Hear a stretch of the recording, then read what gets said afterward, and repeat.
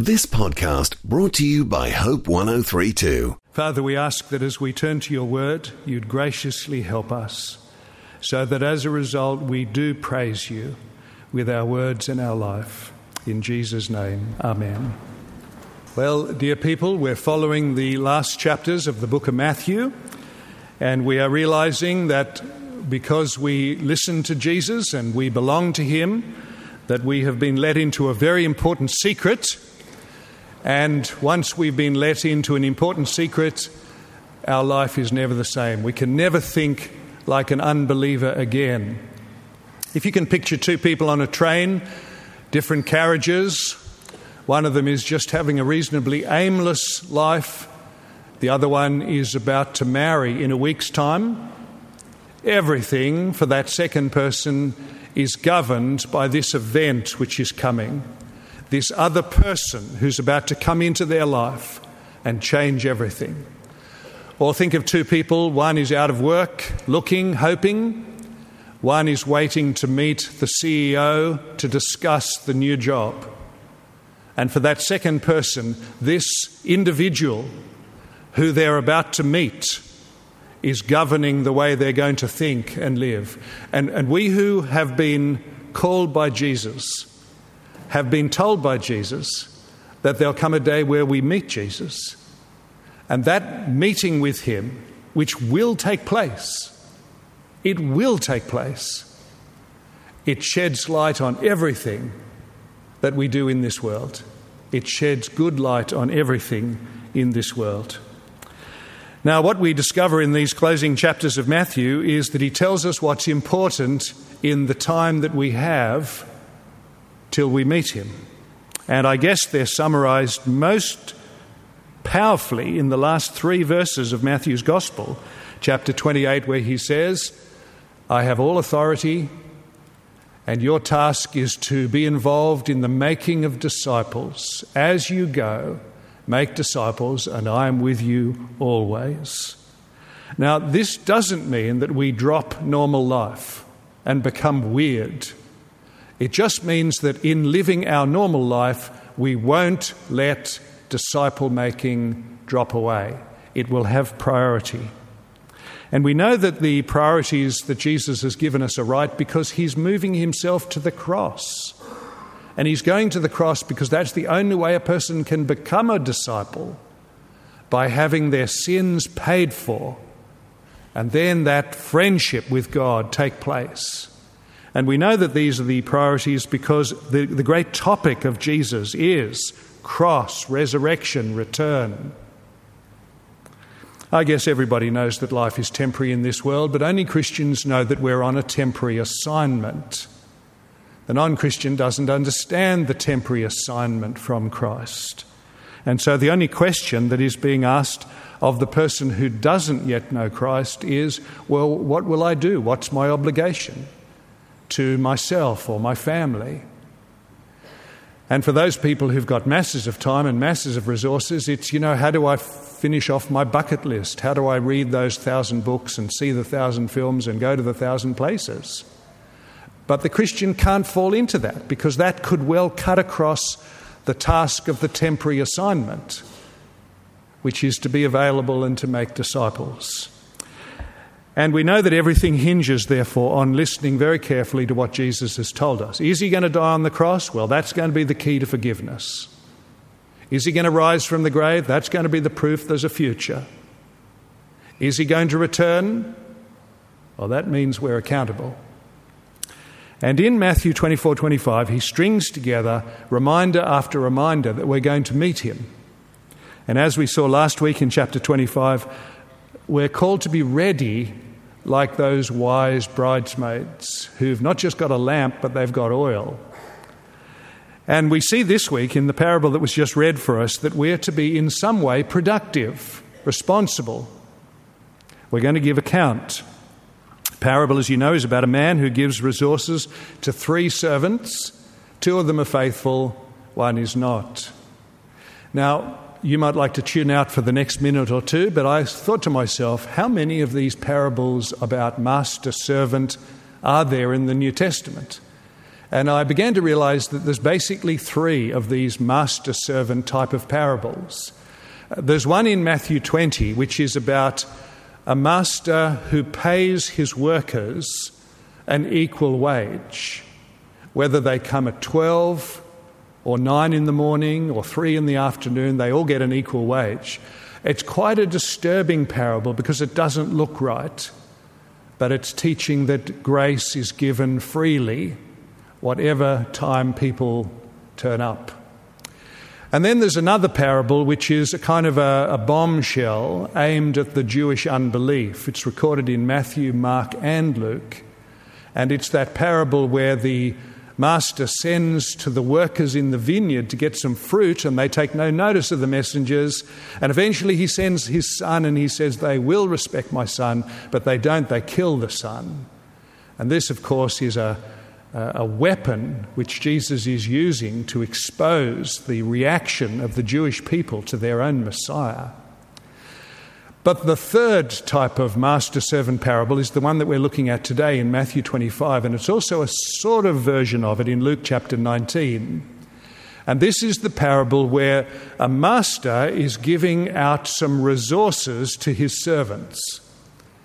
This is the only parable where the master gives different resources to different servants. So 5 to 1, 2 to 1, 1 to 1. This is the only parable where the resources that the master gives are huge, massive. And this is the only parable where the response to whether you've been faithful or unfaithful is really extreme. I want to ask 4 brief questions this morning. The first is, what does it mean to be faithful? Does that mean successful? The second question, what is the reward? Is it a kind of promotion? Thirdly, what is unfaithfulness? And what's going on with this weird third servant who says, I was afraid, and then gets punished quite seriously? And so the fourth question, what is the punishment? Is it unfair? So those are our 4 brief questions. Anybody with me? Both of you. Great. It's great to have you with me. Good. Here's our first question. What is faithfulness? Verses 14 and 15 of chapter 25, man's on a journey. It's obviously Jesus. He's leaving. And he entrusts property to 3 servants. He gives them basically resources. I know the word talent is the word we normally use for ability or gift or skill, but actually the word talent is a currency word. And it's a very big currency word. It's the word which we might replace with the word $1 million. A talent was a huge amount of money, almost $1 million. And so you see that this master is giving one servant about 5 million, one's being given about 2 million, one's being given about 1 million. It doesn't mean that you're just being given 5 abilities. And I suppose we could say that if we want to work out what this means for us here this morning, it's everything that we've been given by God, resources, abilities, opportunities. What do you have which is his gift to you? The brain you've got, the gifts you've got, the resources, the plenty, maybe the not so much, whatever the Lord has given to you, we might summarize as this talent to be used in his service. Servant number 1, verse 16, starts at once. He's obviously faithful and keen. Servant number 2, verse 17, seems to do the same. Servant number 3 buries the talent in the ground. It wasn't, of course, unknown to bury treasure in the ground. We know from one of the parables in chapter 13 that a man discovers some treasure in the ground. That was a kind of a cheap bank. And so burying it in the ground was a way of kind of keeping it safe but not doing anything with it. Before we see the challenge, which the parable finishes with, and we need to face it, we can't just have sweet things said every Sunday. Before we face the challenge, I do want us to notice the comfort, because the comfort is the first 10 verses of the 18 verses.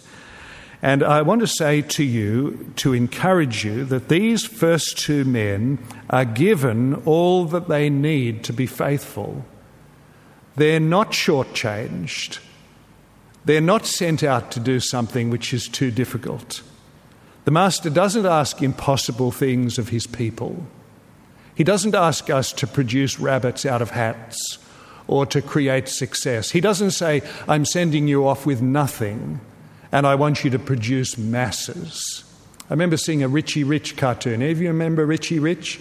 That little rich boy, and his father went away for a few days and said, I'm going to leave you completely with nothing.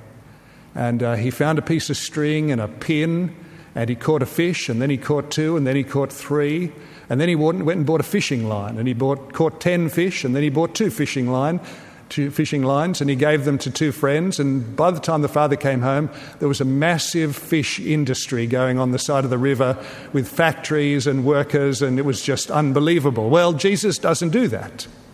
He doesn't say, I'm giving you nothing and I want you to produce masses. And then these men simply use what they have. There's no super success. They don't come up with 1,000% increase. It's not fast. It seems to take the whole of their life because the master is away for a very long time, verse 19, and the 5 produce 5 and the 2 produce 2. And the response from the master is as good as you could hope. He looks at his servants and he utters one of the most wonderful and valued sentences in all the scriptures. He says, well done, good and faithful servant. And he says exactly the same thing to the man who had 5 and the man who had 2. So I want to remind you this morning, those of you, and this is most of you, who serve the Lord in your home, in your work, in your world, in your church, when nobody gets what you do, nobody sees what you do, nobody appreciates what you do, nobody understands what you do, but you are seeking to put God's word into practice, this sentence from Jesus Christ is going to totally compensate. I'm not saying that it's easy to wait for that sentence to come.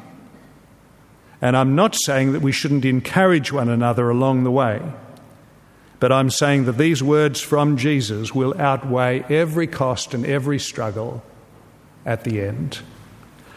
So before you use this parable, as some of you this morning will do to terrify yourselves, one of the tragedies on a morning like this is that people who should be comforted will burden themselves, and people who should wake up to themselves will care nothing at all. That's always the danger, isn't it?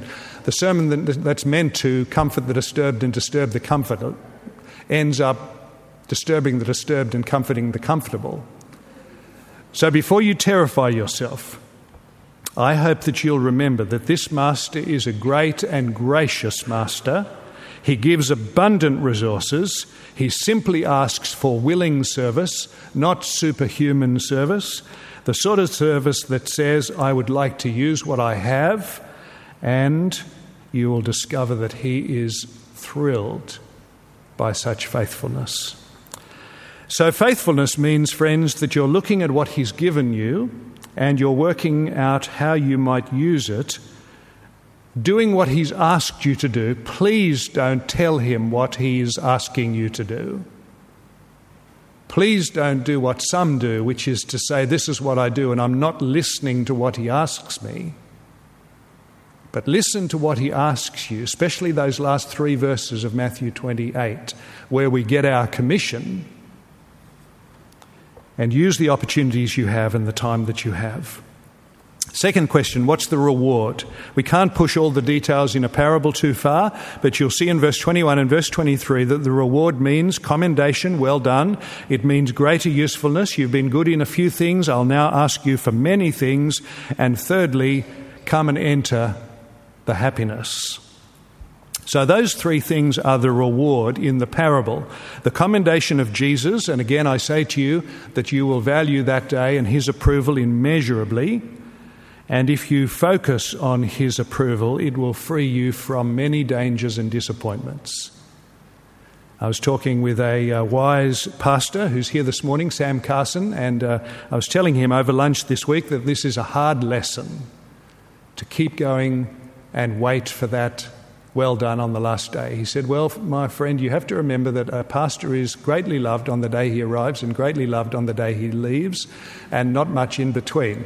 So, and with many other genuinely comforting words, he encouraged me, not least to look to Jesus, the author and perfecter of the faith. Their commendation of Jesus, wait for it. The second thing in the reward is the greater usefulness. You've been faithful, verse 21, verse 23, in a few things I will entrust you now with many things. It is ironic, isn't it, that the man who's been given 5 million is told you've done well with a few things. What could the reward be if you've been given 5 million and you're now going to receive many things? Luke says in his equivalent of this parable, you've done well with some coins, now I'm going to give you some cities. It's almost absurd. It's almost as though the master is gone crazy with reward and affection. And we want to remember, don't we, that our master is incredibly generous. And I'm telling you this because when we come to the third servant, if you've got bad views of the master, it will affect everything badly. And the third part of the reward is that we're invited to share the master's happiness. Literally, the Greek says, enter the joy of your master. And this could mean enter a joyful place. But it may well mean I want you to enter into my joy.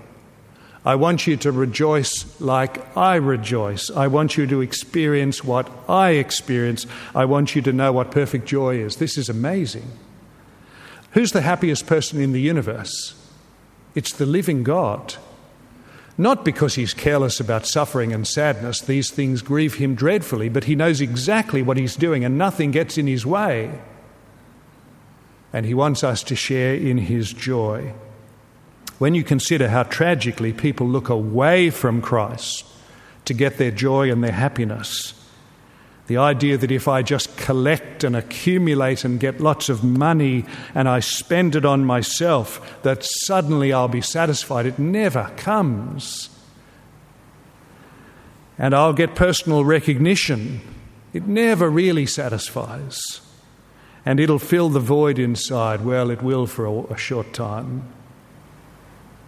But the long-term effect of accumulating and hoarding and holding and not releasing is really deep dissatisfaction and even more seriously self-preoccupation and the inability to serve or sacrifice someone else.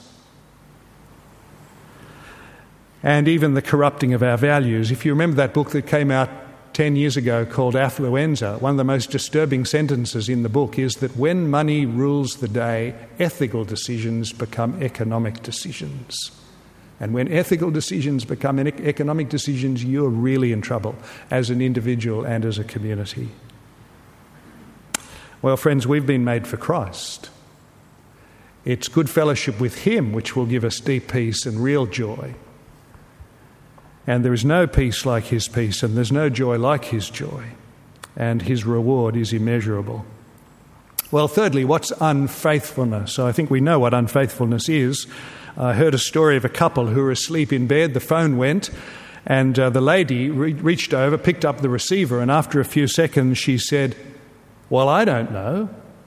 We live 90 kilometres away. Put the phone down. Her husband said, who was that? She said, I don't know. Some lady asking if the coast was clear. Think about it. That's unfaithfulness. What drives unfaithfulness? What is it that drives it? Because in chapter 25, verse 24, the servant who buried the talent has a problem with the master. Have you noticed that? He's got a problem with the master. He says, you're a hard man. You don't sow, but you expect a harvest. You don't scatter, but you expect to gather. Well, in the face of your hardness, I hid from fear what you'd given me. Verse 25. Now, friends, we have to ask, where does this kind of thinking come from? Because there are people who think like that about God. I don't exactly know where it comes from. It could be bad teaching. It could be bad modelling. It could be some kind of perversity. But where does this idea come from that God is a ruthless tyrant? It's got echoes, hasn't it, of Genesis chapter 3, where the serpent sows the idea in the man and the woman's head that this God who's given the whole of the garden with all the trees and all the beauty and all the perfection is holding out on you. He's actually a bit of a sadist. He's a cruel tyrant. He's a tightwad.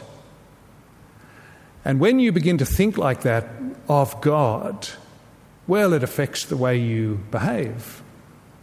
And it's completely different from the biblical picture. If you find yourself unbalanced in this area, I would suggest in your Bible reading you collect every verse you possibly can to balance up and even up and perfect a proper doctrine of God. A verse comes to mind which is one of my favourites, of Isaiah chapter 30 verse 18. The Lord longs to be gracious. He rises to show compassion. That's the God of the Bible. And there's something very disturbing going on here where this servant says to the master, you're a bit of a tyrant. The master, of course, doesn't agree, verse 26, verse 27, and he says, look, even if it were true, wouldn't it have been better if you were logical? If you're telling the truth, wouldn't it have been better if you just banked the money? At least something would have come in. But this servant is actually speaking very sinisterly. And the problem is not the master. The master gives everything that people could need and does not take or squeeze or treat us unfairly. The fatal sentence, if you look at verse 26, is where the master lifts the lid on the servant and sees right through this idea of fear, ridiculous idea, and he strips away the excuses, and he says in very, very disturbing language, this servant is wicked and lazy. The problem is not the master, the problem is the servant. I remember seeing a very cynical fridge magnet, or perhaps it's on some cards, Jesus is coming, look busy. And it's just repeating this sort of double insult, isn't it? That he's a bit of a looming tyrant, but you can fool him and get him off your back. But it's a double insult, isn't it? The fact of the matter is he's not a looming tyrant. He's a gracious Heavenly Father and deserves none of our insults. And he's also one who can see through our excuses. One commentator says this third servant has the philosophy, play safe. And I suppose some people do play safe, don't they? They say, I don't want to get hurt. I don't want to be insulted. I don't want people to think badly. I'm just going to bury everything. I'm going to be a secret disciple. But friends, you can't be a secret disciple because either the secrecy kills your discipleship or the discipleship kills the secrecy. Some other commentator has said that the third servant's philosophy is do no harm. And old Bishop Ryle again says this is the philosophy of the stone, not the servant. It's a great sentence, that, isn't it? It's the philosophy of the stone on the ground to say, I do no harm. And I hope I remember that when somebody says to me, my philosophy in life is do no harm, I hope I'll remember to say, you mean like that rock on the ground? Surely we can do better than that. Bearing your responsibility according to this parable, conducting your Christianity as a private thing, being an invisible member of Christ's fellowship, coasting, travelling, being a passenger, refusing to do what he asks you to do, will be exposed. And I greatly fear for people who think they're getting away with it, because it's just impossible on the last day. Well, now let's think about the punishment. Fourth and last question, what's the punishment? It looks excessive in verses 28 to 30, doesn't it? The gifts are taken away, the servant is sent away into darkness, which is a code word in the rest of Matthew for hell, and you wonder whether the servant has really been over-punished and whether he's even lost his salvation. Now, I think the probable answer is that this man never had salvation. He's had a whole lifetime to respond to the master, but he's chosen to refuse and reject the master for the whole of his life, and now his time is gone. He's obviously treated the master as an enemy and refused to serve him. I think this sounds like an unbeliever being exposed for what he really is. Just like the fig tree in Matthew 21, you remember Jesus cursed the fig tree because it was all leaves and no fruit? Or the bridesmaids in chapter 25 who had lamps but no oil. This man has wanted to distance himself from the master and run his own life and forget about what he's obligated to do or think, and now he's getting his wish full-blown. He's getting his distance full-blown. You remember C.S. Lewis said on one occasion, if you stand outside the door of the kingdom and you're invited in and you say no, and you're invited in and you say no, and you're invited in and you say no, and then the door closes and you find yourself outside, you can't be surprised if you're outside.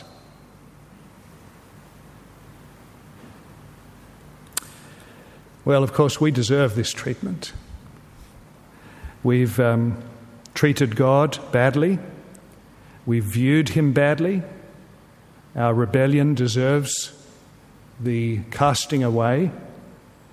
But we can't read the word darkness, can we, without remembering that somebody else has experienced darkness for us. The one reason that we can be at peace, the one reason that we can keep going forward with joy, the one reason we can be glad about forgiveness and the future in front of us is because this person, Jesus, voluntarily went into the darkness and acted like he was a rebellious servant for us, so that we might be treated as the utterly faithful servant. It is incredible. But what took place at the cross when Jesus went through with the crucifixion was that he took all the darkness that a rebellious servant like you or me deserves, and he took it, and he dealt with it, and he consumed it.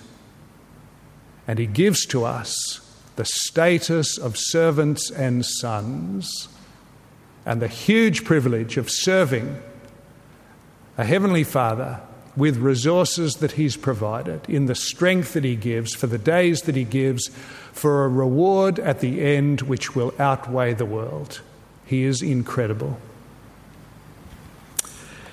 I want to just finish by telling you that I was listening recently to a man called Bruce Dipple, who is the director of the missionary organisation SIM. And he said that on one occasion somebody came in and offered missionary service, and she said, I have no abilities whatsoever, but I do play the violin at Sydney Symphony Orchestra Standard. And somebody in the room, this is the sovereignty of God, said, the Santiago Symphony Orchestra needs a violinist. And they sent her under the umbrella of the missionary organisation, and she went in as an obvious Christian witness and played, immediately was able to know the music language, quickly picked up the Spanish language and became a useful, fruitful servant. Another man came to the organisation, the SIM organisation, and said, I'm retired and I'll tell you what I'm good for, I can fix diesel engines. They sent him to the Sahara for 6 months and he fixed diesel engines and enabled power to flow in many needy situations. And then somebody came to the headquarters of the SIM and said, I'd like to do mission work, but I can't even leave my suburb. My gifts are IT. And they linked this young guy up with a missionary organisation overseas, and he worked on their website and made it effective and functional and helped their evangelism. And then they moved him on to another mission website. And from this very city, he works as a mission partner. And I simply want to say to you that the Lord has given to every believer in this building gifts and graces.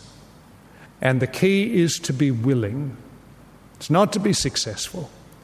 It's to say, Lord, here's the day you've given me, and here's the gifts and the graces you've given me. How can I be useful today? Because the way you live your life will say a lot about the way you see the Master.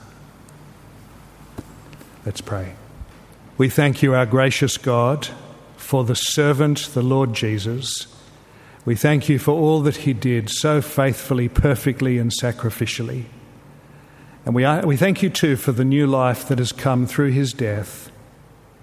And we pray that you would hear our prayer to help us to serve you as you deserve with what you've given us in the time that we have to really honour you, bless others, until we see the Lord Jesus face to face. We pray this in his name. Amen. Thanks for listening. Start your day with Life Words. Subscribe to Hope 1032's free daily email devotional at hope1032.com.au.